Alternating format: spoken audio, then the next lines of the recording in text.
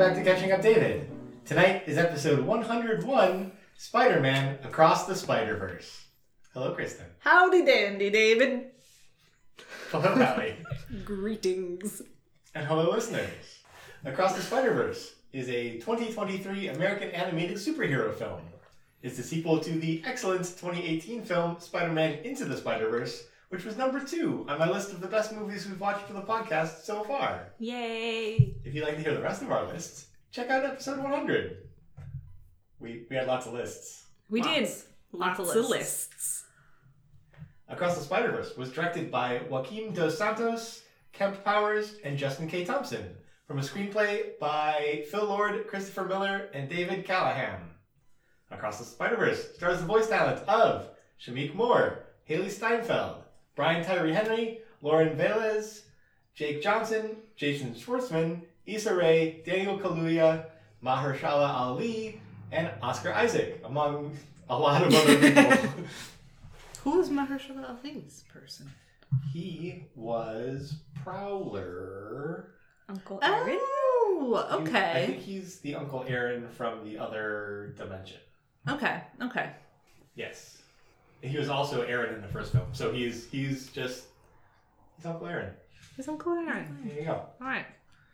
The movie was a huge success with audiences, grossing $690.5 million at the box office, surpassing the first Spider-Verse movie, and becoming the third highest grossing domestic film in the United States this year. Yay! Wait, what were the first two? Barbie and Oppenheimer? The Boppenheimer? I could find out. No, actually, Barbie way surpassed Oppenheimer. Mm-hmm. Number 1, Barbie. Yay! Oh, these are the highest grossing films total, not just domestically. Oh, okay. Total, Barbie. Barbie. Number 2, the Super Mario Brothers movie. Interesting. And That number makes 3 me is really- Spider-Verse. Spider-Verse! 2 animated movies got on the top 3. But animation isn't a real art that you should invest in. Drives me insane. Number 10, Taylor Swift The Eras Tour. Woo! Good for her. Which also quite impressive, considering that came out in October. That is pretty impressive. So she had a month and a half. Yeah, she crushed it. Yeah. Also on the list, Guardians of the Galaxy Volume 3, Oppenheimer, The Little Mermaid, Ant-Man and the Wasp, John Wick Chapter 4, and Sound of Freedom. What was before Sound of Freedom? John Wick Chapter 4. Oh, yeah. I did forget that an Ant-Man movie came out. I also forgot that. I even saw the Ant-Man movie. You were Not like, in oh. theaters, on the old Disney Plus. Yeah. Critics loved the film as well, with the American Film Institute naming it one of the top 10 films of 2023. Also nominated for 3 Golden Globes, including Best Animated Feature. I hope it wins. I don't know if are the Oscar nominations. The Oscar out yet? shortlist came out, Okay. but not the official nominations yet. I haven't looked at the shortlist yet, though, so I don't know if this is on there. I feel like it has to be. It's like objectively just so good. Also, the first one was Oscar nominated, and this one's even better. Mm-hmm. You can't just not have it. But also, Oscars people are dumb. Oscars people are... I have a lot of feelings on the animation category this year, which is that if Wish wins, I'm going to be mad because... It shouldn't. It shouldn't. It wasn't it's bad, fine, but it is not an Oscar-winning movie. No. And Teenage Mutant Ninja Turtles Mutant Mayhem was just not nominated at all, which is completely demented. And I haven't seen that yet. It infuriates me. It's really, really good, and it should have been nominated for Best Animated Picture because... Not related to animation, but related to the Oscars. Okay. People are saying that the shortlist for Best Supporting Actor for the Oscars this year has Robert Downey Jr., Robert De Niro, Ryan Gosling, big names. Yeah. And then Charles Melton, who was Reggie on Riverdale because of the May December movie he's in, and people are like, "Oh my God! If Charles Melton of Riverdale, right, beats Robert Downey Jr. to an Oscar, this is amazing." And no disrespect to Robert Downey Jr., but I am really rooting for Charles Melton. Oh yeah, here. well he's a young. That's going to help his resume a lot more than the other ones have resumes. They have resumes. Their name is their resume. resume. Well established. They're so fine. It's also very cool that he is being discussed among all these people. Because Reggie was the best on Riverdale. I loved Reggie all the actors. with all my heart. That is the one I would want to have this kind of success. And I haven't seen May December, but apparently he like studied a lot of Heath Ledger circa Brokeback Mountain for this, which is they are not related things. But someone on Tumblr was like, I told you in season 7 he was giving Heath Ledger and Brokeback Mountain vibes, and I'm like, you called it spot on. So I have to see this movie only because I'm like, that's a little Reggie of Riverdale. You can cut all of this because it is not relevant to Spider-Man or Spiderverse, but that's okay. So here are the Golden Globe nominees for Best Animated Feature. Just, if you have any thoughts, they are The Boy and the Heron, Elemental, Spider-Man Across the Spider-Verse, the Super Mario Brothers movie, Suzumi, and Wish. What's Suzumi? I haven't heard of that one. It is... It's on anime where she falls in love with the chair. I'm pretty sure that's the chair All one. right. I did want to see it. I wanted to know. I haven't seen The Boy and the Heron, so I can't weigh in on that. Well, it's a Miyazaki. Like I feel like it's kind of like Wish in the sense that it's not what it should have been, but also because of who it is, I would nominate it over Wish. I wouldn't have even nominated Wish. With the selection of animated movies this year, I don't think Super Mario Brothers should have been nominated, but I would have nominated the Mario movie over Wish. Wish, I think, to me, is more visually compelling than the Super Mario movie because that one looks kind of just like standard 3D animation that has become popular over the years. And that's like not a diss to it. It's just like, oh, that is what it is. Whereas Wish, I think, had this sort of like, still very much so 3D, but like more 2D looking that is not really common these days. No, and like the scenery was just very beautiful. So I think that for me nudges Wish above the Super Mario Brothers movie. It's funny because I'm nudging Super Mario Brothers because of the 3D animation, because they had to take video game characters and then make them take a not realistic, but they Illumination did a way better job than they had any right to do. So like, also it would be really funny if Illumination won an Oscar / Golden Globe. Yeah. I would like that for Illumination. Over the establishment, unless it's Spider-Verse, because that deserves it. Spider-Verse deserves it. Mutant Mayhem should be on both those lists. I agree. I haven't seen many of those movies, but Mutant Mayhem was really good. Can you go to the Golden Globes list for Best Supporting Actor though? I'm gonna look up Suzumi because I know Charles Melton got a Golden Globe nomination. I'm very happy for him. Bottom. Okay, so. The Golden Globe for Best Supporting Actor for 2023. Willem Dafoe for Poor Things. Robert De Niro for Killers of the Flower Moon. Robert Downey Jr. for Oppenheimer. Ryan Gosling as Ken in Barbie. Nice. Charles Melton and Mark Ruffalo. Like, he's in such good company. I want such good things for Charles Melton. I've heard of all those people except for Charles Melton. He looks like Fancy Squidward. Fancy Squidward. If you type in Fancy Squidward. He really does, though, actually. You'll be like... He have a picture on his Wikipedia page. Here, first type in Fancy Squidward. Yep. And look that up, and then I will show you a picture of Charles Reggie. Melton. Yeah. Fancy Squidward. Okay. You have Fancy Squidward in your head? Yes. This is Charles Melton. It would be Handsome Squidward is what we wanted. Maybe that's it. Handsome Squidward. Handsome Squidward. Look up Handsome. We ruined it. Handsome Squidward. That's my B. I take the blame for the... Oh, same diff. Okay. But like... the cheekbones. It's the cheekbones. It's the cheekbones. You're not wrong. The lips are also kind of a little pursed a little bit. Well... Yeah. They're chiseled the same. Yeah. All right. I'm sure he would love getting that comparison. I wonder how many people are like, hey, Squidward, you look handsome, Squidward. Which, like, for the most part, you don't really want people to say. No, or if they're like, you look like Squidward, and he's like, handsome Squidward. he adds that, please. Wow. Yeah. Anyway, in case it's been a while since you've seen it. Spider-Man Across the Spider-Verse is the story of Gwen Stacy and Miles Morales, two spider people in their respective dimensions, lonely teen crime fighters unsure how to tell their parents about their super alter egos.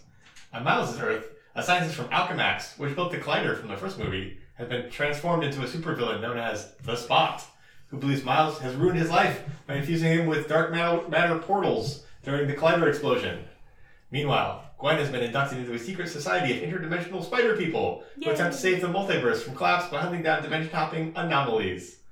There's a lot going on with the plot. It's a really busy plot. Yeah, we'll get to that shortly. But basically, will Miles and Gwen be reunited? Will they find true love?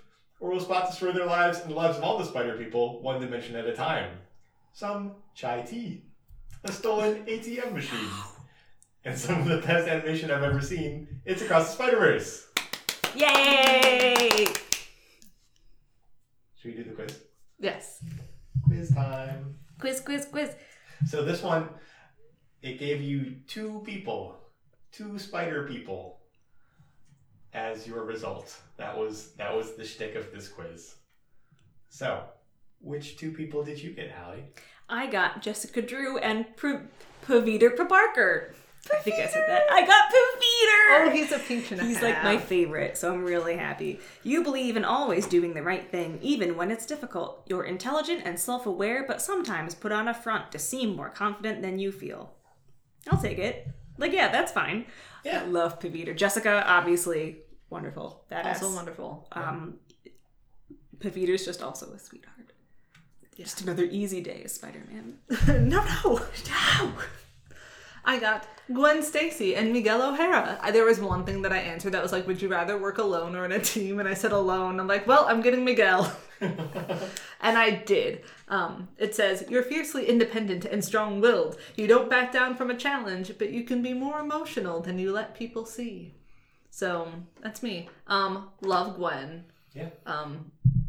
Want to hit Miguel with a stick. He's a wonderful villain, though. He's a great villain. He's a great villain.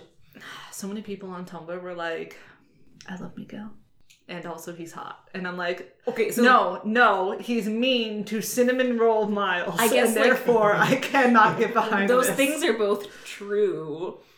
And I think he's we would defend Miguel O'Hara, or I love Miguel O'Hara because he's a wonderful villain. But I want to kick him in the balls. I can't because Miles is I Miguel him. is wrong. Miguel's just a dick. He is. I hate him. But Anyway, David, who did you get? I also decided to work alone. I got Miles Morales and Peter B. Parker. What a combo! What a combo! You got classic boy combo. You're genuinely classic good-natured. Boys. Genuinely good-natured and easy to get along with. You care deeply for those close to you, but sometimes need a reminder of how incredible you are. Miles and Peter. Good combo. You're incredible. Thank you, Hallie. You're welcome. I really would have loved to have gotten Hobie, who I love with my whole heart. Yeah. And I'm kind of bummed that I didn't, but I love Gwen, so it's fine. Gwen's great. Peter. Peter, also great. Miles and Peter. I didn't notice until this time that I watched it, even though I've seen this movie a couple times now.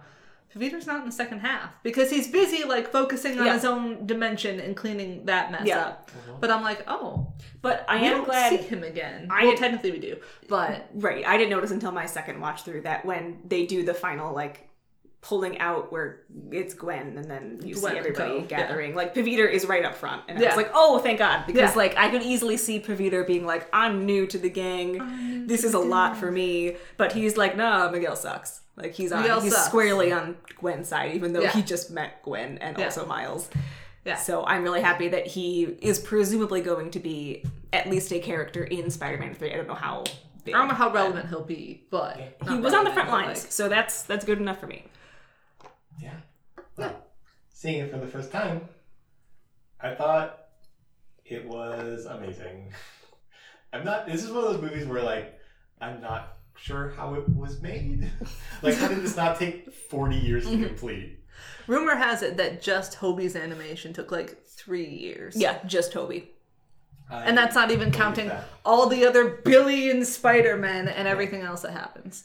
When we finished, I was looking at the credits and they showed a page that was 25, 30 animators, and I was like, that can't possibly be right. And then they had another page that was 50 more, and then another page was another 40, and I was like, oh, okay. There we go. That makes sense. There we go. Yeah. There are a lot of people, and that was just the animators. Then there were modelers, and those were all because animation gets split up into so many different things. Yeah, but even still, I don't know how they figured this thing out. And Hallie had mentioned that, like, maybe the work conditions were not great, and maybe that was part of the production of it, which is unfortunate, but everybody involved should be so stoked with the job that they did, because it looks incredible. Even the action sequences, which at their heart, fighting scenes, not a thing I'm always into, but they were really beautiful, and they were really fun and stylized, and like the camera work was incredible. Just like everything was happening at different angles, and then sometimes you get like the panel cut, and you've got one thing on one side, and like there's a close up of somebody on the other side, and like there's that scene where to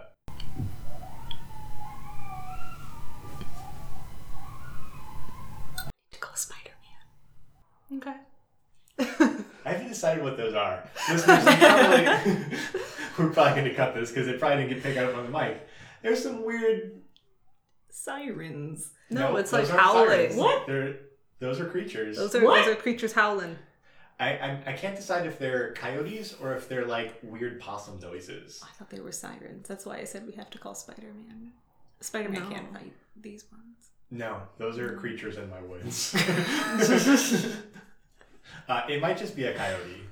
They make weird noises. Okay. A coyote and maybe like little coyote pups. Little coyote bees. Little coyote pups. Maybe a Tasmanian devil. I'm kidding, they sound worse. I was reading something from like, I don't know, the 1800s, I think, and they had described like being out on the prairie and hearing what they thought was like a pack of 100 coyotes or something, and then like as they got closer, they realized it was just 3 of them, because they make noises sort of like that, where it's just like, that's cool. Yeah, but if there's only, there's just one thing, but it's making noises that sound like a huge group of them. So well done. Yeah. Good so evolutionary that's what makes thing. me think it's a coyote, but it wasn't the wind. The prairie wind. Might have been the wind. Yeah, just the prairie wind. Yeah. Every time they do that, the dog that lives up there goes nuts also. Anyways, Spiderverse. Mm-hmm. Really good. Yeah. It's been a while since I've watched the first one. So I don't know if it's recency bias, but I'm like, is this one better than the first one? Yes. Which was number 2 on my list of movies that we've watched so far out of the 100 or so that we've done. Was this one even better? Yes. Kristen says yes. Hallie, I'm what say torn you? only because this one has so much going on that it's so good. No, it's so good, and it handles how busy its plot is really, really well. Mm-hmm. But it reminds me of how people complained about Spider-Man 3 having too much stuff going on, and I think Spider-Man 3 is fine. I think that's a great movie. But people don't like it. Because Sandman and Venom are both there. No, Tobey I never Maguire. saw that one. Yeah, Tobey Maguire. People don't like it, which is silly. But I don't know, there's just so much going on. I don't think it... go ahead. One, I think that it does the raising the stakes very well, and the same as when I watched Coco for the first time, and they kept adding a new layer of things, and I was like, oh my god, and I really like apparently when they do that. The only thing I will give it about it possibly having too much going on is that Spot is sort of like the villain. Miguel is an antagonist.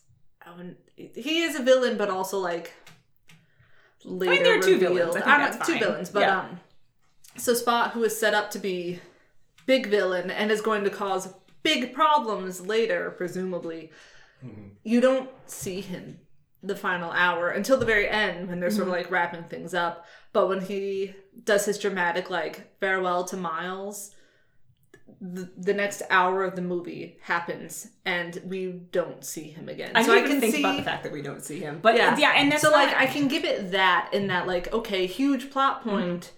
This happens and then it's dropped because we have a bunch of other things going on, and so when it does circle back to him at the end, you're kind of like, oh yeah, oh right, Spot's gonna go kill Miles. That's a bad thing that's on the horizon. like, you know it, because obviously that's why Miles has to get back, right. and that's why everything is happening, but it's not visually in front of you. That is the one drawback I'm willing to give this movie. It's just... And also, like, I'm about to say a very boomer thing, and I'm very, very sorry, which is that the music is too loud sometimes, and I can't hear the dialogue over the music. I can't, like, at the beginning when Gwen is fighting Da Vinci Boy. Vulture, yeah. Like, it was going so fast, and I remember in the theater, I was like, I can't hear their quips. Their quips are too quiet, and they're too fast, and they're not spaced out enough for me. And I think sometimes the movie does that. It's, like, too cool and fast paced, and I'm like, slow down. You I can't hear the words. And it makes me upset. Didn't think that was a problem, except for Hobie, who just because he has his very strong British accent and he kind of mumbles because of who he is, and then the action and the music is loud. I remember thinking when I watched it, like, I cannot wait until I can watch this with subtitles, because I'm sure I missed a couple things of what Hobie said. A ton. Everyone else I pretty much got, but Hobie, I was like, I'm sorry, I love you. I don't want to say this about you, but I don't know what you're saying all the time, Hobie. But and then I like when he says like Cockney slang, and then they show a little box explaining what that is. The Scooby-Doo. Yeah, Scooby-Doo, but the box is too small for me to read. Like, it needs to be bigger, and it disappears too fast. There was one... There's so much going on at the screen at all times. You have to direct my attention. There was one thing, and I don't remember what little pop-up it was, but I remember I read it, and then, like, almost immediately after I read it, it disappeared. So I personally had enough time to read it, but I remember thinking, like, oh, wow. Not everyone reads that fast. No. Especially when there are a million other things going on. Mm-hmm. Yeah. And you kind of got to squint a little bit. So another thing that people probably looked forward to having a DVD of, or a pausable version, so that they could pause and see what's going on. I'm just so happy that people are, like, experimenting with animation. Yeah. The colors and the styles and the movement, it's so wonderful and so cool. And it's great that it's backed up by, like, phenomenal writing as well. Like, one of my favorite things about this movie is the overlying theme of, like, parenthood and mentorship. Yeah. Like, we have obviously Miles's parents, and then Peter B. Parker. But then we also have Jessica Drew, who I think is probably going to switch sides and go against Miguel in the third. Yeah, I think she's probably going to switch because she seems to have, like, taken Gwen under her wing. Yeah. So that's nice. Mm-hmm. And Gwen's dad. Like, there's just so much about that going on, and I think it's really sweet and a good exploration. And his mom's speech to him is one of my favorite parts of the movie. I just think, like, don't ever let anyone tell you you don't belong. I want to make sure everybody else my little boy hangs out with also supports him. I can't say the words as well as the people who wrote the speech, but it's a really good speech. The speech is really good, and I don't know why, but, like, I got such goosebumps at the end when Gwen is like, I don't know where Miles is, and his mom is like, you tell him, like...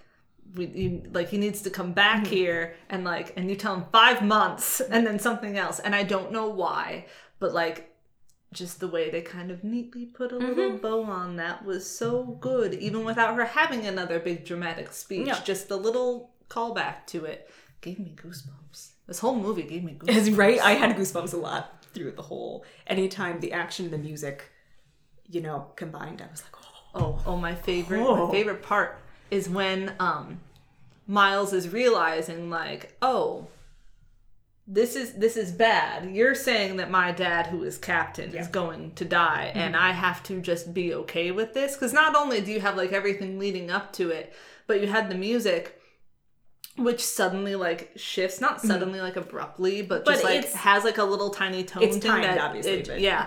And then you see all the other Spideys, just, like, slowly closing in.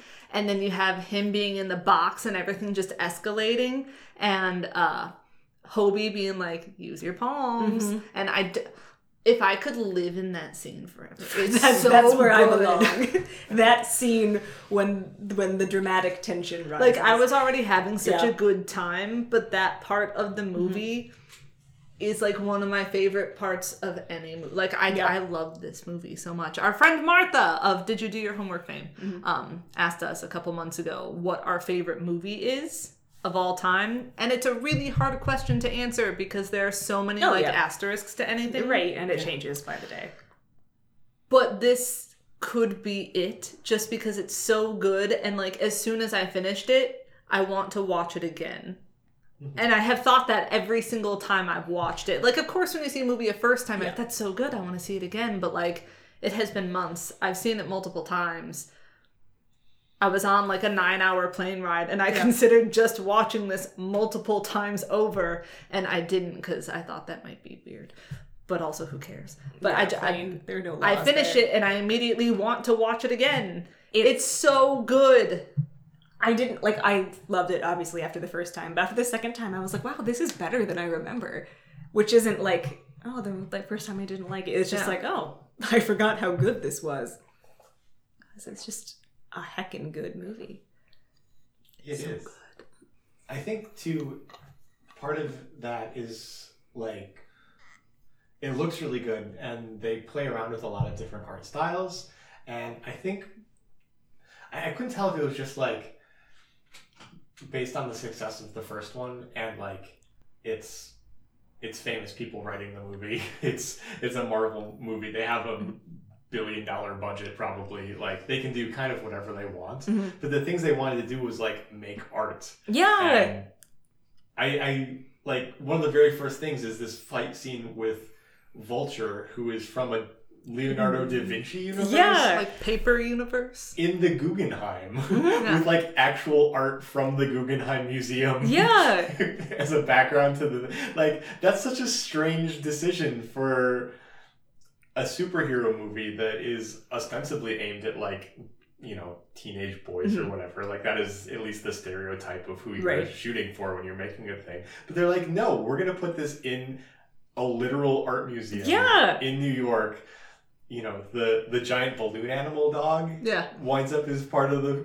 It's like collateral damage as part of the fight. But that's like an actual piece of art that exists. And they have, like, somebody makes a quip about, like, you know, is it really art? Can we like have a discussion about what art is as Vulture is going nuts in the museum? Yeah. Like, the conversation that I missed because the music was too loud. Yeah. But we watched it with subtitles. Okay, boomer. I know. But of the art too, I like it because obviously each dimension has its own variations on how everything looks, but I like how Gwen's is still pretty similar to Miles's, but like, you're in it and you can immediately like tell like, oh, this looks different. Like they're doing different things in like a cool way. Gwen's universe, the color palette of her universe, was inspired by Cinderella, because the scene where the stepsisters rip apart her dress, the background melds into just colors as if like the environment is reacting to the trauma that Cinderella is experiencing. And so they took that color palette and used it for Gwen's universe. They really liked the watercolors and the way the colors melded, which I think is really cool. Yeah. It's fun. Yeah. And then there's Hobie, who has a very, you know, punk aesthetic. He's spider punk, but you know, he's always shifting the colors and the shapes and everything. Yeah. Shifting around like an old school like punk magazine. Yeah. Yeah. Neat. A zine. Zine. Very zine inspired. So that's really neat. Yeah, just so many. I don't know. This is gonna be a short episode. Because like, there's so much to talk about, but it's all like, boy, that was great, wasn't it? I have like almost no complaints about the movie except your boomer points. My boomer points. Yeah. Yeah. I asked Hallie, Kristen, if this movie were 4 hours long instead of being broken into 2 parts, how would you feel about it? I would be happy. I would be fine. I don't care. It like, has there might be an intermission in the like, if you saw it in the theater, they'd be like, there was, like, you know how you see a long movie, Oppenheimer, and you think, like, yeah, I can tell that this is a 3-hour movie. I'm dying here.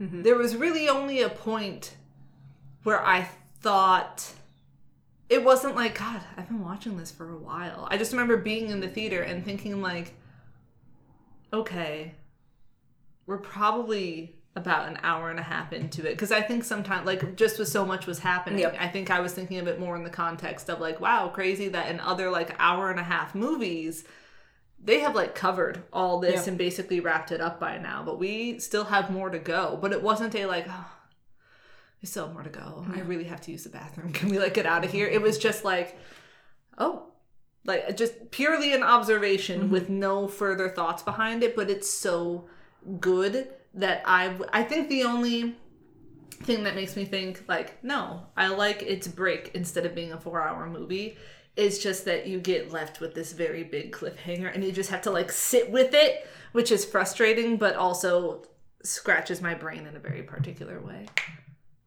No, I'd be fine with it. Make this a 4-hour. Make it like an 8-hour movie. I'll still watch it all the time. When I saw it, I did have to pee really, really, really bad. And I didn't know it was a part 1. So I was, like, squirming in my seat when he was fighting Miguel. And I was like, God, and this isn't even the climax. Because saving Dad is going to be the climax, right? Like, oh my God, we have so much more. And then it was part 1. And I was like, what? But, like, I was still disappointed almost. But then I was like, no, this is the right call because thank God I can go use the bathroom. The thing is, I remember it was originally called something different that was, like, part 1, yeah. blank, and then they changed it. And I think going into it, I maybe remembered that it was a part 1. And then while watching the mm-hmm. movie, forgot. Just focused on the movie. And then once we got to the end, I was like, right, once upon a time, this was a part 1. A thing I remembered 2.5 hours ago, yeah. but forgot all about. But because, like, yeah, you're sitting there and you're like, oh my God, he has to, like, get out. He has mm-hmm. to get back to his home dimension. He's got to save his dad. Right, because then the dimension was there and I was like, which, like, go. I don't know if, I mean, I get, not to be like, I notice everything, but I feel like, you know, it very clearly said Earth 42, and they very clearly earlier were like, Earth 42, not your Earth, had a spider do this. And so when it comes up on the screen, it's like, go home to Earth 42. I was just so caught up in everything that was happening and was like, yeah, I remember that number, 42. It did not even occur to me. It was as he was talking to his mom, and I was like, have her eyes always been green? I swear I don't remember them being green. And then I thought, well, okay, maybe I just don't remember. Yeah. And then there's, like, some other big tip-off. I don't recall exactly what the hair comment, maybe? No, it wasn't even the hair comment. For some reason. Okay. I don't think it was when he glitches. I think it's something short. Oh, no, I think when he's like, I'm Spider-Man, and she's like, who? That's when you're like, oh, something's wrong. I didn't think anything was weird when during the whole, like, I'm Spider-Man, and then I laughed, and I was the only person in my theater who laughed at the who's Spider-Man, because, I don't know, it just felt like a very, like, oh my God, his mom doesn't even know who Spider-Man is. I thought the joke was, like, mom's, and then it continued, and the music got louder, and I was like, oh, I'm dumb. He's in the wrong dimension. It's in the wrong dimension. Which is such a good complication, and something that is foreshadowed so well, and I think it's a strength to the writing when you foreshadow something so well, and people are still like, oh my God. Like, so it's really, really good, and I'm glad he's there. I think back to Glass Onion and how I was like, how did everyone not see this? Because they were mm-hmm. clearly, like, building tension. How did you not know to look for this? And then I was like, wow, they were clearly building tension. Clearly said this multiple times, mm-hmm. but they still got me. They still got me, especially too, and I don't know if this is intentional or not, but, like, when Gwen is outside in Miles' actual universe, you can see that there's, like, a street light glowing on her face mm-hmm. before she goes into the room, and in Miles' dimension that he's in, Earth 42, you don't see that street light out there. Like, there's no similar orangey glow coming in, so even the lighting is mm-hmm. different, and I feel like if you had been if you knew ahead of time, attention, you'd be like, hey, the light that's hitting Gwen should be hitting this window, and it's not. And it's not. But yeah, the first thing I was just like, have her eyes always been green? I think that's just me forgetting things, though. But I was right! You were right. I was right! Yeah. Let's talk a little bit more about Miles' parents. Because they're so good great in this movie. They're so good. They're so freaking good. So good. Oh, I thought you were going to follow up with I thought this. You looked alarmed for a second. No, they are really good. Yeah. I don't know what else to say about it. Yeah, we get a little bit of Miles' dad in the first movie, but I really love seeing his mom more, and the speech that you mentioned before is really great. She's just a great character. She's so person, and I don't know. I really like how they clearly, they're trying to be like, Miles, what is going on? Why are you late? This and this. But when the school advisor, counselor person, whatever, was like, he's lying to you, you know that, right? She doesn't go up to Miles and say hey, what are you not telling me? Why are you lying about this? They call him out when he's doing things that are frustrating, but they don't immediately barge in with tell us what's going on. They give him the space to try to have him come to them first. It's really nice, just in the sense that I think it shows a lot of respect that they have for their child, the thing that parents should have. And I don't know, I think it's a very nice touch. I think it's one of the more realistic parent-child relationships that I have seen in a movie, at least, because I feel like so often, in order to create conflict, you just escalate things too quickly, and so you're like, why, this is dumb. But he's doing things. I realize I'm now closer in age to his parents than to him, but I know I don't like it. But, a lot of times when there's a teenage protagonist, you're like, yeah, tell your parents you need to spread your wings. You need to get some space. They just can't let you grow up. And they are having a hard time with that because, most parents do. But they also are aware that he's a teenager. But then he's like, whatever. And they're like, whatever. And I'm like, no, Miles, you fucked up. I'm squarely on the parent side. And I'm like, God, you're such a brat, Miles. You're being... I know, because I'm watching your movie, what you have on your plate and why you act the way that you do. But Miles, so it's so good because he acts out, and I feel like a lesser movie, he would act out and you, the audience, are supposed to be like, oh, but he's Spider-Man. They would make it so squarely favored to him, and they don't, because he said whatever. And I know that sounds like a really silly sentence to say, Boomer. But I know. Maybe this movie is just highlighting what a boomer I am becoming, and I don't like that. I don't like that for me. But then he's I don't know, I love when they ground him, because I'm like, wow, actual consequences, this is great. And then he goes outside anyway, because teenagers gonna do what teenagers gonna do.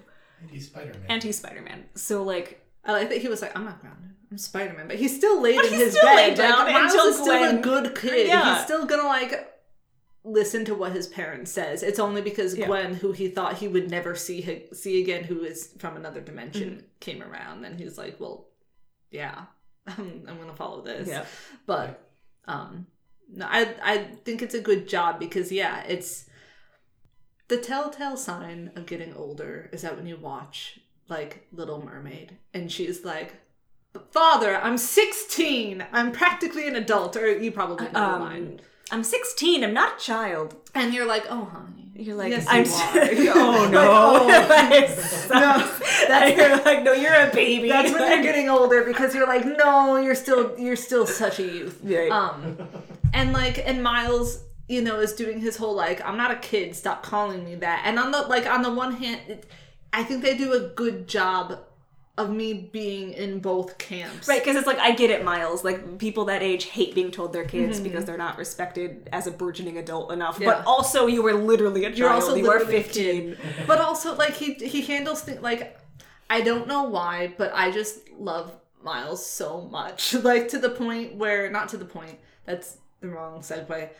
But when they do a really good job of making him look marginally older in this movie, only a year or something has passed since whatever, but they have done like the tiny little things to make him seem like, oh, he's growing. I literally saw him, I was like, oh, Miles is growing up. And then when he is fighting Miguel and he's on the train and he has something and he sort of like tilts his jaw out a little bit in a very defiant, like, no, I'm not a kid anymore. You're gonna get it. And then at the same time when he's talking to who he thinks is his regular dimension mom and he's like, and I fought them all. I have such like bursting with pride for little tiny Miles. I'm like, he is my sunflower cinnamon roll child who I love with all my heart. And so even when he's doing like, I'm not a kid, I'm like, hun, yes you are. But also when he does things like that, I'm like, he's growing up so much. He's becoming a young man. This is like the exact reaction I want from his parents in movie 3 because dramatically, I think it makes sense for them to find out that he's Spider-Man. Yeah. I think we're going that way. It's gonna happen. And I just want them to see him being a smart little man. just being like, Mom, I fought them all. Like, you're right. I will never let anyone tell me I don't belong again. Like, I just want them to see that side of him, and I am looking forward so much to it. Because you can tell that they believe in Miles, and they know he's very smart and very capable, and it's not even that they think like, oh, he has this potential, he just doesn't meet it. I think they're just like, we know that he can do so much more, and he is doing more. They just don't see it because he's secrets and reasons. So it will be nice when they get to see that. Hallie, I have a question for you. For me? So, comparing Across the Spiderverse, Miles and Gwen, to Mutant Mayhem, the Turtles. Yeah. How do you feel about the depictions of teenagers in animated films this year? They're so freaking good. We've made it. like teenagers are being accurately represented, because they're dumbasses. Like they do smart and honorable and heroic things, yes. They're also teenagers, so they're stupid. So, the Turtles, they start doing ninja fights even though they've never done that before. And, Leonardo just really wants to flirt with April. And, they do the video thing, and they are like, no, we can definitely keep all of this a secret from our father, and we can take down an underground crime organization all by ourselves. Accurate. And then, of course, Gwen is like, well, I'm out on my own. My dad doesn't love me anymore, so I'm an adult now. That's how that works.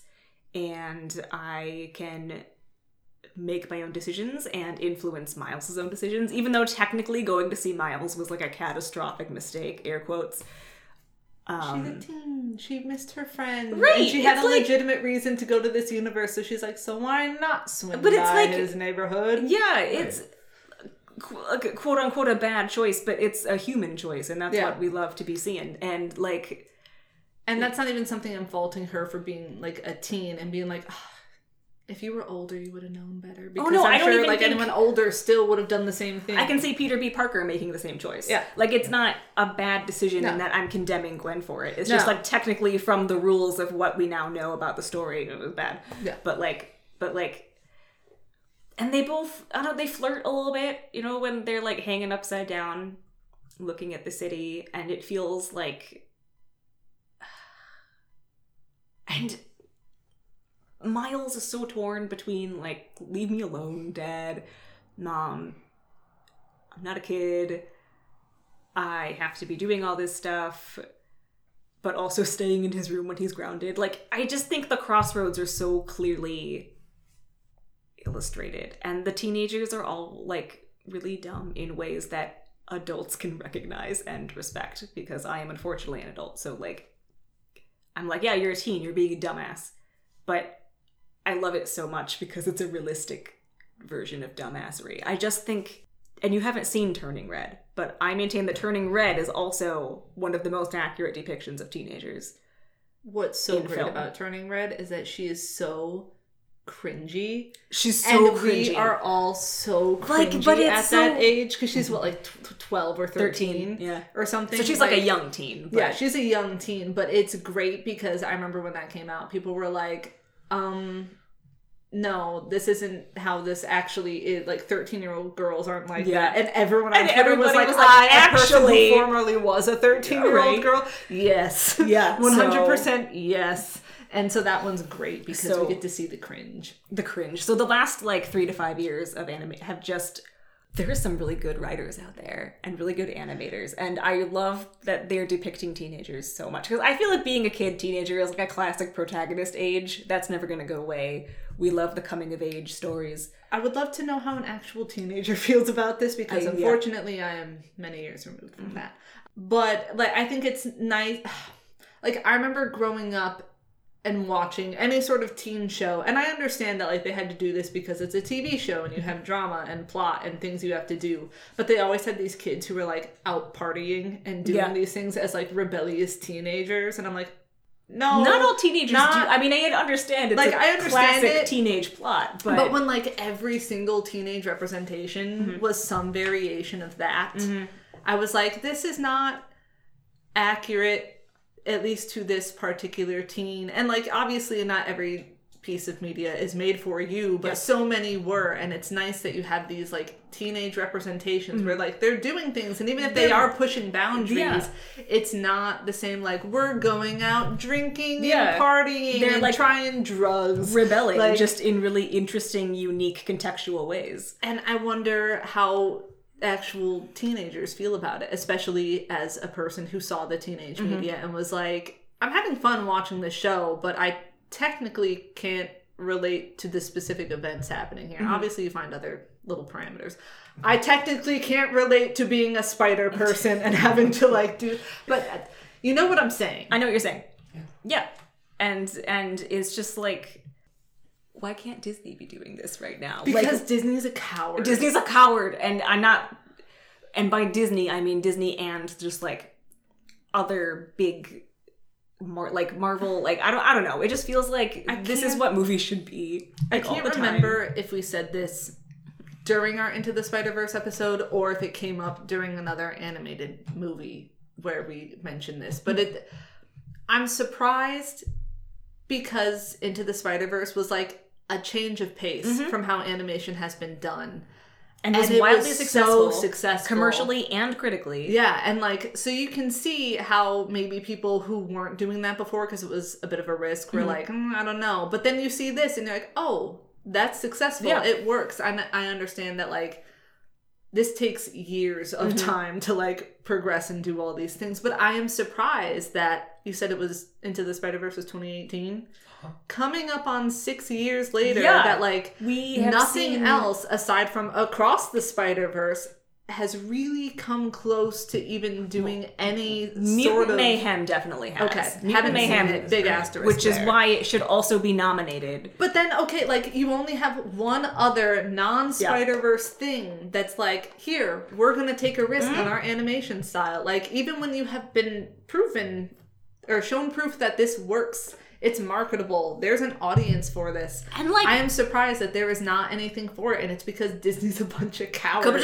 And they have a safety net. If Disney fails a movie, that's fine. They have 8 billion other they will be fine. They've got the theme parks. They have all their other properties. Like Disney could lose $1 billion, and it's like barely a blip. No, probably. It's not like an indie studio who would maybe want to make something safer to make enough money that they can safely experiment later. Like. Disney should just be... Oh my god. I mean, I think that like the movie industry as a whole should reward more experimentation and creativity and take more risks. Disney's just a really good example of that in this context because it's animation. I mean, Disney has... I mean, even growing up and watching Disney, Nickelodeon, and like Cartoon Network... Disney had plenty of shows and movies that I loved watching and still do. But I, like, even then, little me could tell, like, oh, this is the safe version. Like, Nickelodeon will at least be, like, on iCarly, they would say, like, chiz, which you can tell is, like, just a substitute for a swear word, but they made it, like, a funny kids thing. Disney would never. Disney would never have any sort of substitute because, like, it still is meant to be something else that is... not squeaky clean, and it's like Disney. It's fine. You can say it's chiz. It's okay.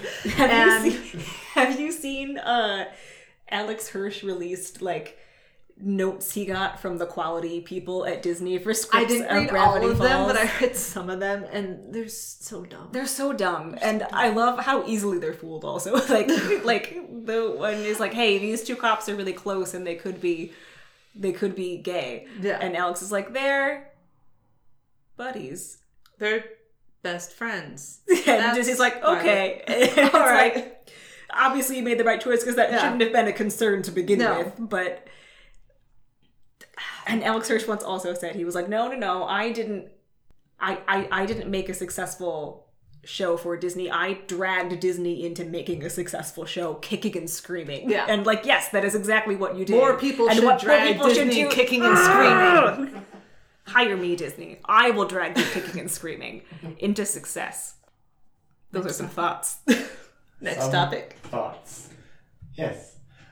I was thinking of Mutant Mayhem again, too, just because of, like, the mentorship fatherhood thing that you mentioned before. And, like... Also a big theme in Mutant Mayhem. Yeah. And, like, the complexity of that relationship. Yeah. Like, the turtles just want to be accepted by society and, like, not be outcasts in kind of the way that, like, Gwen and Miles are alone in this one as well. And want to...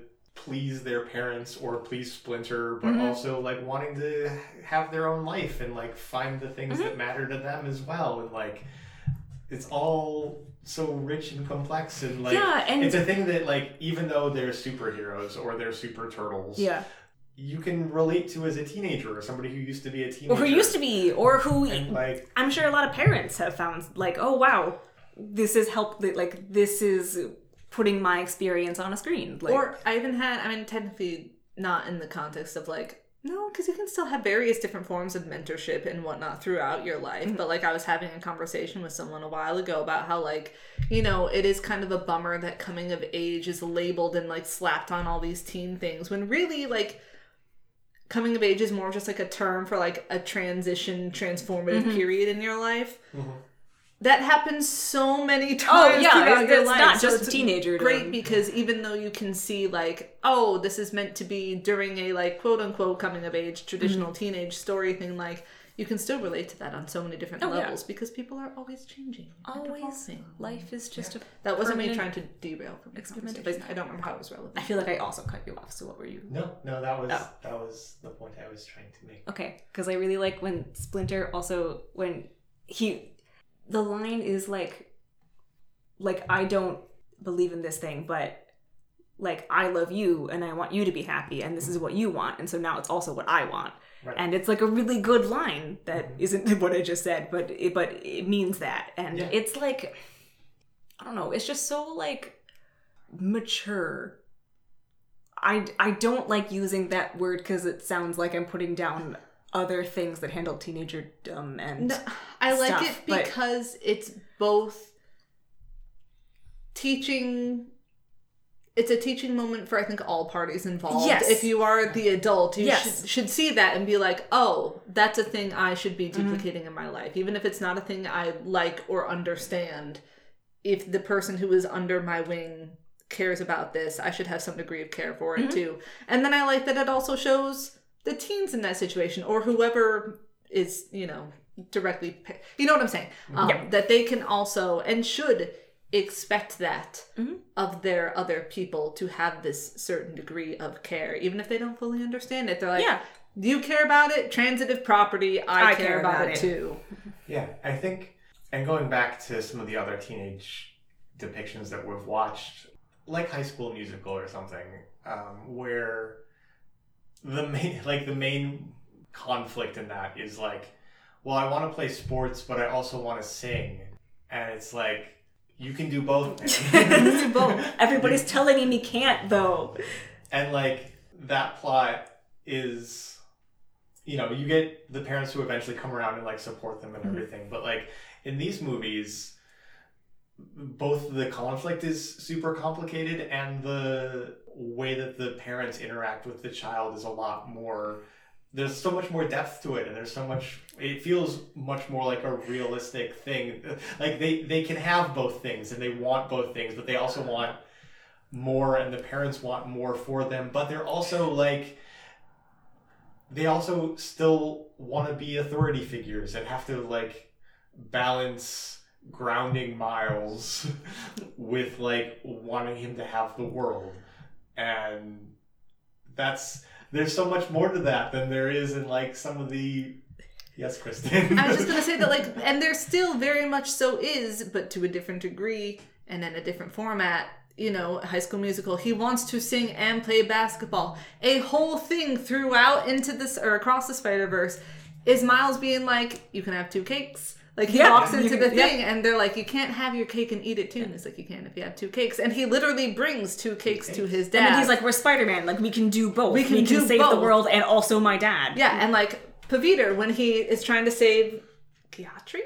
I think that's her name. And then also Gayatri's dad, he's saying I can do both. Yeah. And they're trying to say like, Miles, you can't always do both. Mm-hmm. Sometimes it doesn't work out. And Miles is just like, no, I can do both. Yeah. And it's Miles, but it's also, you know, his parents being like, we want him to be like close to us always, but we have to let him branch out. Mm-hmm. And not even in terms of like Spider-Man versus Miles's like regular everyday life, but also even within his everyday life, he still wants to be close with his family, but he wants to like study this new thing at a school that's not that far away, but is farther than his parents want. Yeah. And then I really like how you can tell that even Gwen is sitting there and is like, yeah, like sometimes you can't win them all. And Miles is like, your dad is captain. And she's like, I know. But then at the end, there's the loophole. Her dad retires, right? He resigns because he cares more about Gwen than his job. Yeah. And you can tell that that's the moment where she's like, oh my God, you can have your cake and eat it too. You can have 2 cakes. You're being told that there is one way to do things.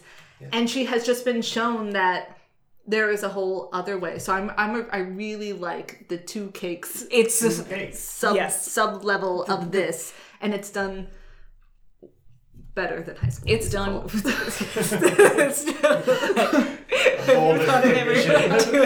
Something different, like going left. Like that's not the dialogue in this movie. It's way better. I hope, and this isn't like I assume.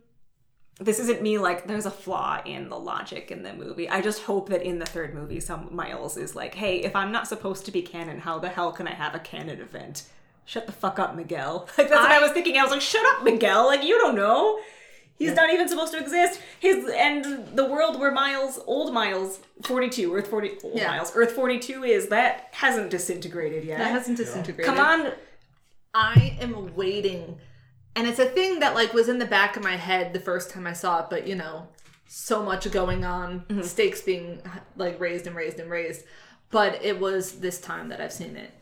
That it truly like stuck in my brain, and I remembered to circle back to it of like, you know, who is it? It's Peter B. Parker who's like, you know, you're the only Spider-Man who's not funny. We're all funny here. It's not you. Yeah. And then they even mention that Miguel is like a werewolfy Spider-Man vampire.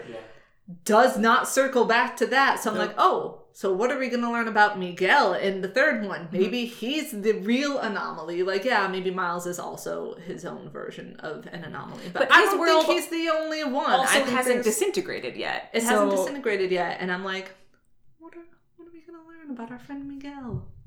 I also... What indeed? I also love that, like, the way they've leveraged Spider-Man story to make a new Spider-Man story by just acknowledging this happens in every Spider-Man story is really fucking good writing. Like, I can't, but like, it's such a meaningful take on like, I don't know, fate versus whatever, you can change yourself, having both cakes and stuff, while also being like, hey, you all like Spider-Man?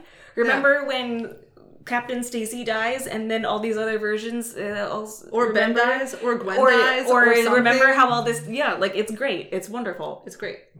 How they turn that into a whole like, no, this Spider-Man story is going to be different because we're acknowledging that it's a different Spider-Man story. It's a different Spider-Man, but in the hands of a worse creative team, it could have been very like, do you see what we're doing? Hello, fellow kids, and it is not that. It is just a really well executed. Thought. There's some like media studies dissertation to be written about these movies. Oh yeah. Like, the way that they integrate like as transitions like comic books with the different spider people on them, and like, you know, Miguel is Spider-Man 2099, which was like a thing in the 90s or whatever. There was an actual run of that comic book. I have a Spider-Man 2099 trading card somewhere. But there's all of that. There was like the stuff from the first movie with the Spider-Man ice cream and like the all the Spider-Man... The Jingle Bells Christmas one. Spidey Bells. Yeah, all the things that show up. Yeah, there's somebody's got a paper or a book to write about these things. Oh, yeah. We'll probably have to hold off until the third movie. And the spin-off, the Spider-Woman spin-off, which is also coming out with Gwen and Silk and Jess Drew, I believe. Wait, not Penny? Wait, what? There may be that. There was a quote from one of the producers said that it's going to focus on Spider-Gwen and Cindy Moon and Jess Drew. But okay, well, Penny should be there. Penny Parker. I imagine that she may, in fact, be there. I'm really excited for the old, like, the quote-unquote original gang to get back together. Yeah, because I was very happy when they showed Gwen at the end. And you have the new gang. You have Peter, and you have, hologram girl whose name Penny. I don't remember. No. Oh, no, Lila. No. Lila's the hologram. No. Yes, but no. Oh. The one who has the option to hit the button to, like, cancel the yes. Okay. I love that scene, too. Oh, she's great. Oh, man. And so you have, like, Paviter, and you have Hobie, and you have her. Mm-hmm. But then you also have the old gang. Yeah. And so even though we don't get to, like, interact with them, you know that Spider-Noir is there, and Penny's there, and Spider-Ham is there, and we're like, and then also Peter B. Parker, of course. I'm like, the whole gang's here. The whole gang. Everybody's. Yeah. I'm so excited. And I think they'll do a good job of balancing it. Because, you know, I think anytime you have a huge cast of characters, you're like, how are you going to balance this? But, like, they've done a great job they so consistently knock everything out of the park that like, I have no qualms. It makes me a little sad that we don't see Peter B. Parker until at least halfway through the movie, if not longer. But also, where is he going to go? So, like, I feel like that's just the trade-off they had to make. And I hope he gets more screen time in the third one, but I also just don't know how that's going to go. I have no predictions for the third one, except Miles' parents find out he's Spider-Man. Miles' parents Jess find out. Drew betrays. We learn more about Miguel, and then I don't even know if it's necessarily a betrayal. Not really betrays, but she's like, no, this isn't the side I want to be on. You think there's going to be a kiss? I hope so. Because they're so cute. They're so cute. Fall into the like, well, maybe not this time. But I do also. Have 2 cakes. You can have 2 cakes. But even if there isn't, I will respect that because I think they are both so not like reserved, but like Miles's big move was moving his hand just slightly closer to Gwen's, and then she sees it and is like, and in every universe, it doesn't work out well for Gwen Stacy. And then he moves his hand back, and like you can tell that she really likes him, but you know, still she flips through his book where it is a million drawings of her, and that would be a good opportunity to do something, but she just does the like, I missed you too, which I thought was a nice little segue to cut tension or whatever. But so if there isn't a little kiss between them, that's okay, because they're both just like reserved little people. But also I support it. But also fan service is fun service is fun sometimes, and I want the best for them. I want the baby to have a really big role in the fight. Mayday! Yeah. I like when she pulls her little hat down, like, I'm going with Dad. This is going to be great. He's doing the thing that Mom has asked him not to do. Also, I like that he MJ's home. Yeah. He doesn't need to take the baby. There was and like, it wouldn't really fit in anyway, but there was no scene of MJ being like, oh, I have to go to the store for eggs. I'll be back in 10 minutes. And then he's like, I have to leave now, and I can't leave Mayday here unattended. She's coming with me. And like, even if they had that, it wouldn't fit in well. It's fine. But yeah, like, MJ's home. He does not have to bring the child with him. I love to, I don't know, like, obviously he's doing this, but when he's like climbing the rocket or whatever, and he's got one hand on the baby, I just love watching him navigate with baby. Like, he decided, no, the trade-off of having baby is worth the difficulty of having baby. Yeah. It's great. One last thing. which may lead into several other things. But we should talk about the Spot. The Spot.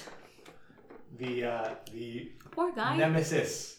Yeah. Of Miles. I didn't mean for us to disrespect Spot the way that it's disrespected. Yeah, he's not a villain of the week. That's also like kind of a meta, like, yeah. Like it ties in a little bit with the canon event and stuff like that. He's like, no, I'm so much more than that. And I'm really glad that he's just the scientist who got hit in the head with a bagel. Yeah. I think that's a really cute, it's very funny. A lot of time hopping bagel things happening in movies recently. I was wondering a lot of time hopping bagels. I was wondering if the people who made this saw Everything Everywhere All at Once and they're like, oh my god, they have a bagel too? They're like 3 years into production of this movie. They're like, we can't change it now. Yeah. Someone made the very good parallel of the last time we see the Spot, and he's saying like, see you later, Miles, and does his little ominous going away, but he's all like scribbly at that point, and he's like one large black void. Someone made the very good parallel that his positioning there is very similar to Miles's graffiti in the first one, where he does like the little outline silhouette and it has the great expectations, and it's like, who will he be? Who will he become? Parallels. So good. They're everywhere. I love when people focus on things because I'm not picking up on those. You gotta explain but it I can to really me. appreciate when people do. So thank you, Internet.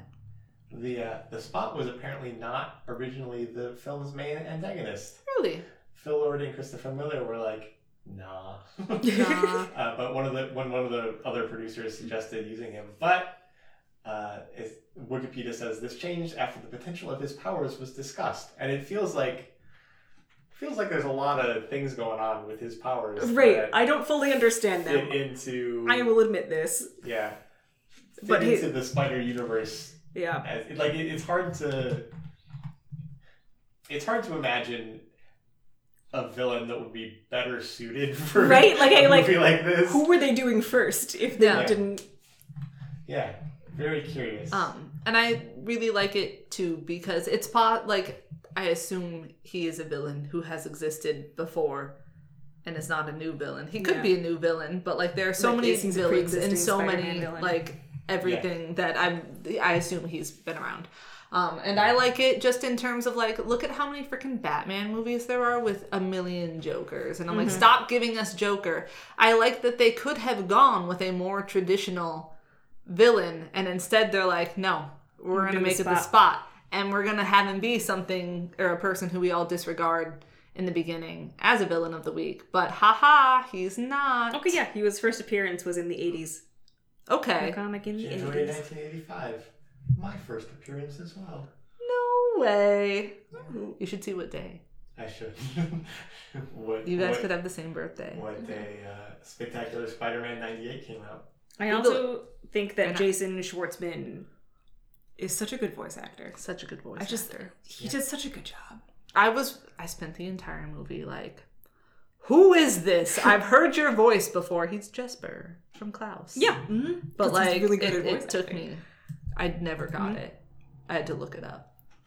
I heard it and I was like, Jason. His voice is just great. I also like him in Wes Anderson movies. He's in a lot of those. But I think he excels as a voice actor because, again, his voice is just so great. And I think that he switches between like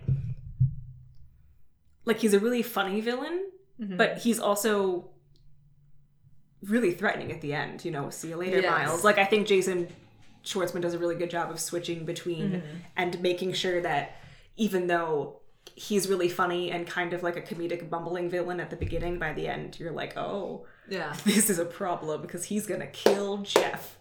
Yeah. I love a tone shift so much. I love a good tone shift. So much. Yeah. This whole movie. I love this whole movie so much. So good. Not related to the Spot, but a thing that I want to mention because I love it is that I tried fact checking this earlier and part of it is true, but I don't know if the other part of it is true. So grain of salt here, but the Lego scene was animated by, did you already tell him this? No, but I know. Animated by a 14-year-old. He was like the director of it because what I heard, and this is a part that I don't know if it's true, like they were already going to have a Lego scene in the movie, but apparently I think this kid recreated the trailer for Across the Spider-Verse with Legos and stop motion and put it on YouTube, and the creators behind the movie were like, oh my god, you did such a good job, and you did, oh my god, that's amazing. So they called him in and they're like, hey, do this Lego part for us. So this little 14-year-old got like a really cool moment. He got to be in this huge, amazing movie. Yep. And awesome. He knocked it out of the park. He did a great job. I love that sequence. Lego Spider-Man, you're the best we got. Beep, beep, beep, beep, beep, boop, boop. Yeah, that's awesome. I'm so happy for that 14-year-old. Yeah. And envious that at 14 he has done something cooler than I will do with my entire life. I mean, technically we don't know, but probably. Preston Mutanga. Good for Preston. Canada. Good for Preston. Good work, Preston. We really liked your sequence. We did. Please listen to this. We could talk about Hobie and Paviter and some of the other Hobie as well. We've already discussed how much we like them. Yeah. But if there are more things, I just love discuss about Hobie. And I think he also kind of goes along with the whole two cakes thing in that, like, you're being told either as the audience / just Miles of like, here's how this works. And I like that Hobie's like, hey, have you ever thought about just making one of your own things? Have you ever thought about doing this? And I like when Miles is trapped in the little... No, he might not be trapped in the bubble thing yet. I don't recall. I don't know, but he says his, like, once again, like, stop calling me kid. And Hobie's like, there you go. And I love... Yeah. And then I think it's Jess who says, you're not helping. And he says, good. And, like...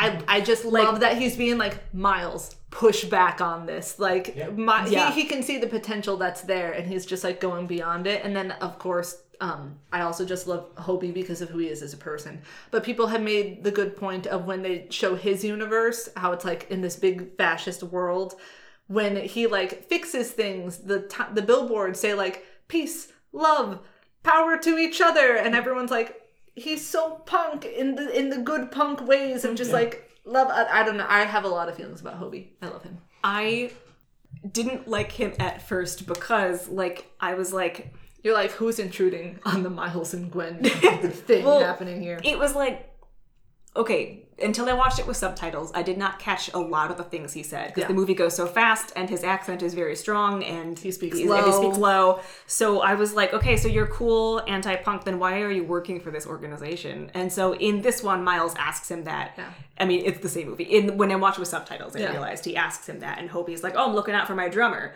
I was like, oh my god, he's keeping tabs on Gwen. Okay, he's doing this for Gwen.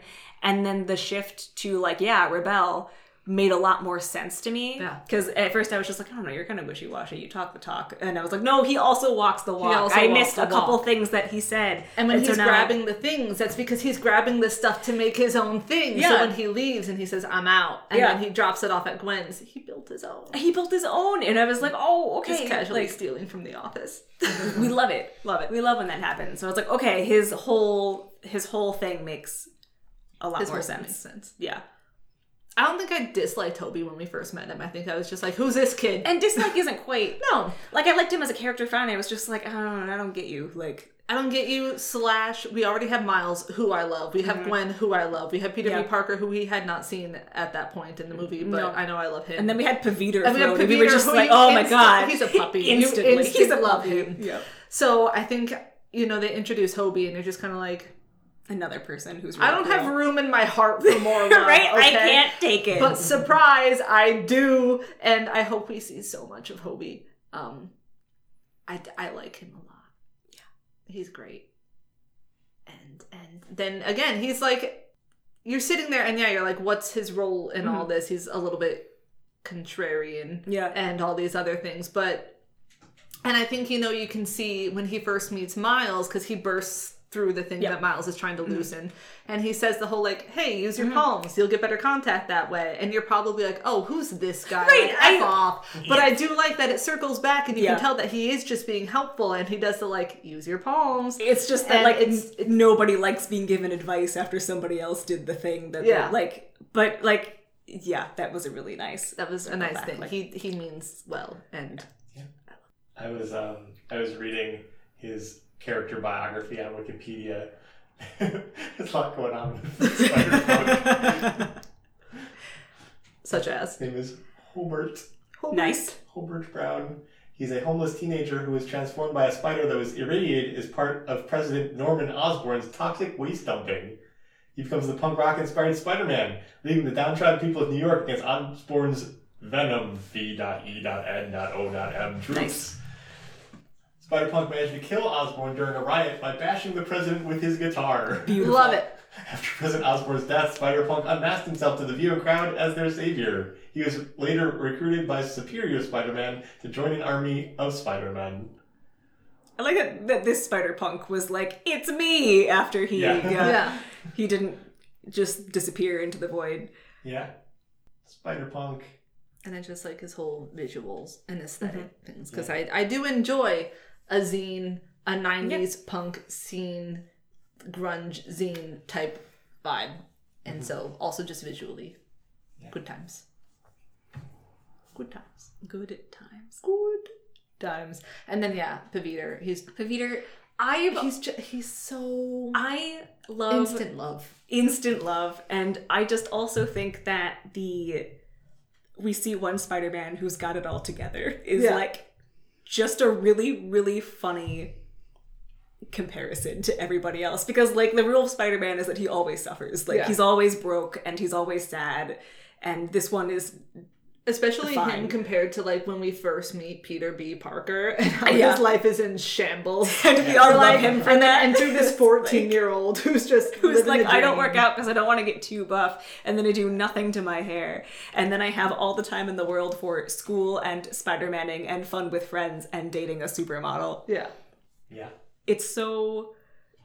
I'm just so happy for him. I'm just so happy for him. And I was telling David this, and I need to like double check my source, but I think the actor who was playing him, they asked him like, okay, so if we were going to like, if you were going as an Indian person to like make jokes about how people misunderstand India, like what would you do? And he was the one who came up with the chai tea and the naan bread. That's nice. It is nice, isn't it? So I think like the voice actor was like, I hate when people say chai tea and naan bread, and they just wrote that in, which is great. And I also really love when Spot's like, I'm on a journey of self-discovery, and Pavita's like, oh, so you came to India. And Spot is genuinely like, no, it's not like that. I didn't mean it like that. Yeah. Pavita is set to return in the upcoming sequel. Yes. According to Wikipedia, so... It was supposed to come out, the sequel, this March. I think it has already been delayed. I think due to strikes. So I support the strikers. I support the strikers. It's sad there's no definite release date as of right now, but also you need to strike. You need to strike. You do what you gotta do. Hobie would support you. Yeah. As would all the Spider people except for Miguel.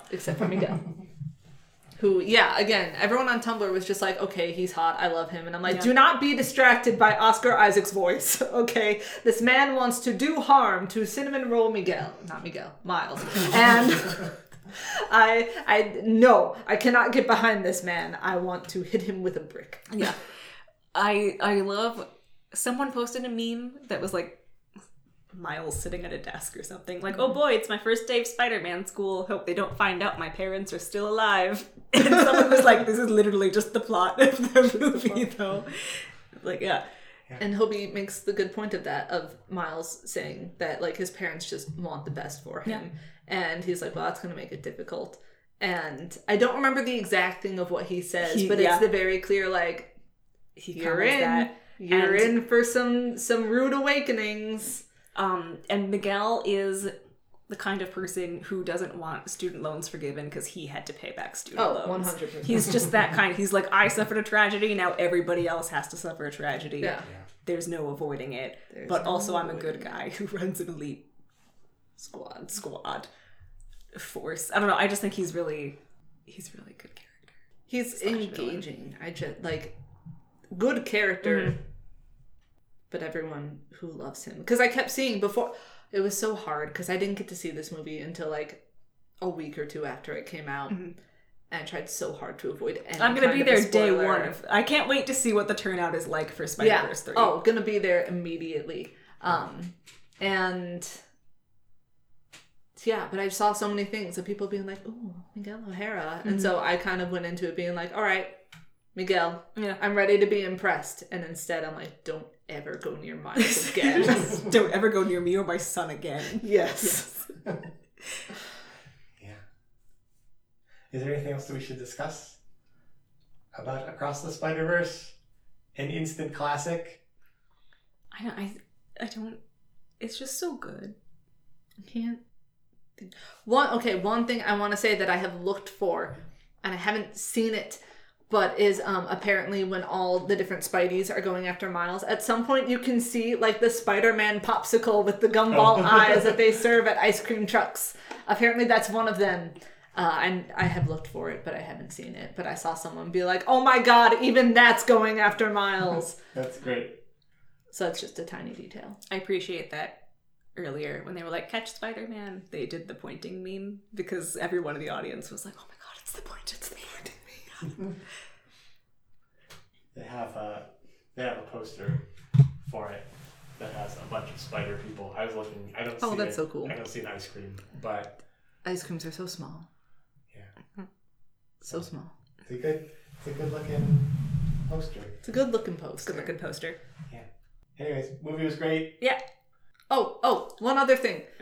Just another tiny little detail is I love that all of the adults who see Miles' suit are like, "You're bleeding from the armpits." Yeah. When he's like, "I got some sick fly swag," he doesn't say those words because no one his age says those words in that order. Yeah. But he's excited about it. And I love it. I think it's so cool. But I just love that any adult he meets is like, "You're bleeding from the armpits." Yeah. Said in that exact 1940s radio voice. It reminds me so much of like Mud brand clothes. Yeah. How they always had Mud written on it. And you wear that as a youth. Yeah. You're pretty much guaranteed that any adult is going to go, "You got mud on your shirt." Thank you. Yeah. Thanks. Haven't heard that before. Oh my god. So, this movie transcends time. It really does. Is what that comes down to. David, what's your number? Yeah, scale 1 to 10. It's gotta be at least a 9. I was gonna say, if he was any lower than a 9, that's just not unforgivable. It's gotta be at least accurate. This is just a solid 10 for me. Mm-hmm. Yeah. I remember I watched it and then I left the theater and I was like, because I listened to music in the car, as many people do, and I'm like, what? How do I listen to anything after this? How am I supposed to go on? I love the credit song, the "Am I Dreamin'?" It's a great song. I listened to it on the way here. Oh, the score of this movie was phenomenal. Like, I just remember during Gwen's whole opening. I love her opening song. Her opening song, and then just like throughout all of her scenes, being like, "Oh my god, the instrumentals are so good." And this is just this is the first 20 minutes of the movie, right? Like, I love the drumming at the beginning. Yeah, she's just and he's not hitting the only her one. feelings. Hitting her feelings with sticks. Yeah. So good. It's so good. Solid 10. Fantastic. This movie is the reason why when we did our top 100, I didn't put Into the Spider-Verse in my top 5. It sort of was there. It was like that or Avatar if you weren't going to let me have the whole series. Mm-hmm. But I knew that this was next on our list. And I'm like, it's so good. It's so, which does not mean that Into the Spider-Verse is not good. But I knew what was coming. And I have excitement because I love it. I'll be very interested to see if Beyond the Spider-Verse even tops this one. Because sometimes the second movie of the trilogy is the best one. Catching fire. But yeah, there's a lot of loose ends to tie up. A lot of loose ends to tie up. In the last one, and I believe in them, but I love the raising of the stakes and seeing as they will have to raise some stakes, but then, bring them back down just for the resolution of a thing. I'm kind of like, it's possible that this one will be my favorite of them all, but only time will tell. I'm so excited to see how it all goes. Yeah. Expectations are high. Yeah. And great expectations. As one final note, things where like there's time travel or dimension hopping or whatever, historically not a thing that I'm into. Just it's very difficult to pull it off and do it well, and like there's always like weird paradoxes like, well, Miles has met Miles now in Earth 42. What's going to happen? Yeah. Is the whole thing going to collapse? And how does this even work? And like, I think they did a really good job with it. It's also one of the only like huge dimension universe stakes movies that because usually I also don't like the entire multiverse is at stake. Yeah, and even then, and I don't like. I'm still into it. Like I'm still into. I usually prefer like the tiny stakes, but they have the tiny stakes too with all of the people and the relationships. Is that this isn't like it obviously is like. You can destroy the multiverse if you keep going into these other dimensions where you don't belong. You're an anomaly, blah, blah, blah. So, like, obviously that's there, but at its core, it is Miles trying to save his dad. Like, which is still huge, but, like, it's a small stakes thing. It understands how to microcosm and macrocosm. It's great. Yeah. Even with the big picture, they still, at its root, have it's tiny all about picture. The people. It's all about the people. Yeah. Mutant Mayhem also does this as well. Where they have to save the world, but also ultimately it's about them. Yeah, it's about them being teenagers and they just want to go to high school. They just want to go to high school! And go to prom! Mikey just wants to be an improv He just wants to join the improv club. Yeah. Anyways, it's so good. You should watch it. I looked it up while you guys were talking about it. It's on Paramount, so maybe I'll go home and watch it. You should because it's fucking phenomenal. You should text us. Okay. Yes, you should text us while you watch. Okay. So for next time, we had an early start today, so I didn't write a thing. But it's going to be, we got some spice. We got some sandworms. There actually may not be either of those in this one. We don't know.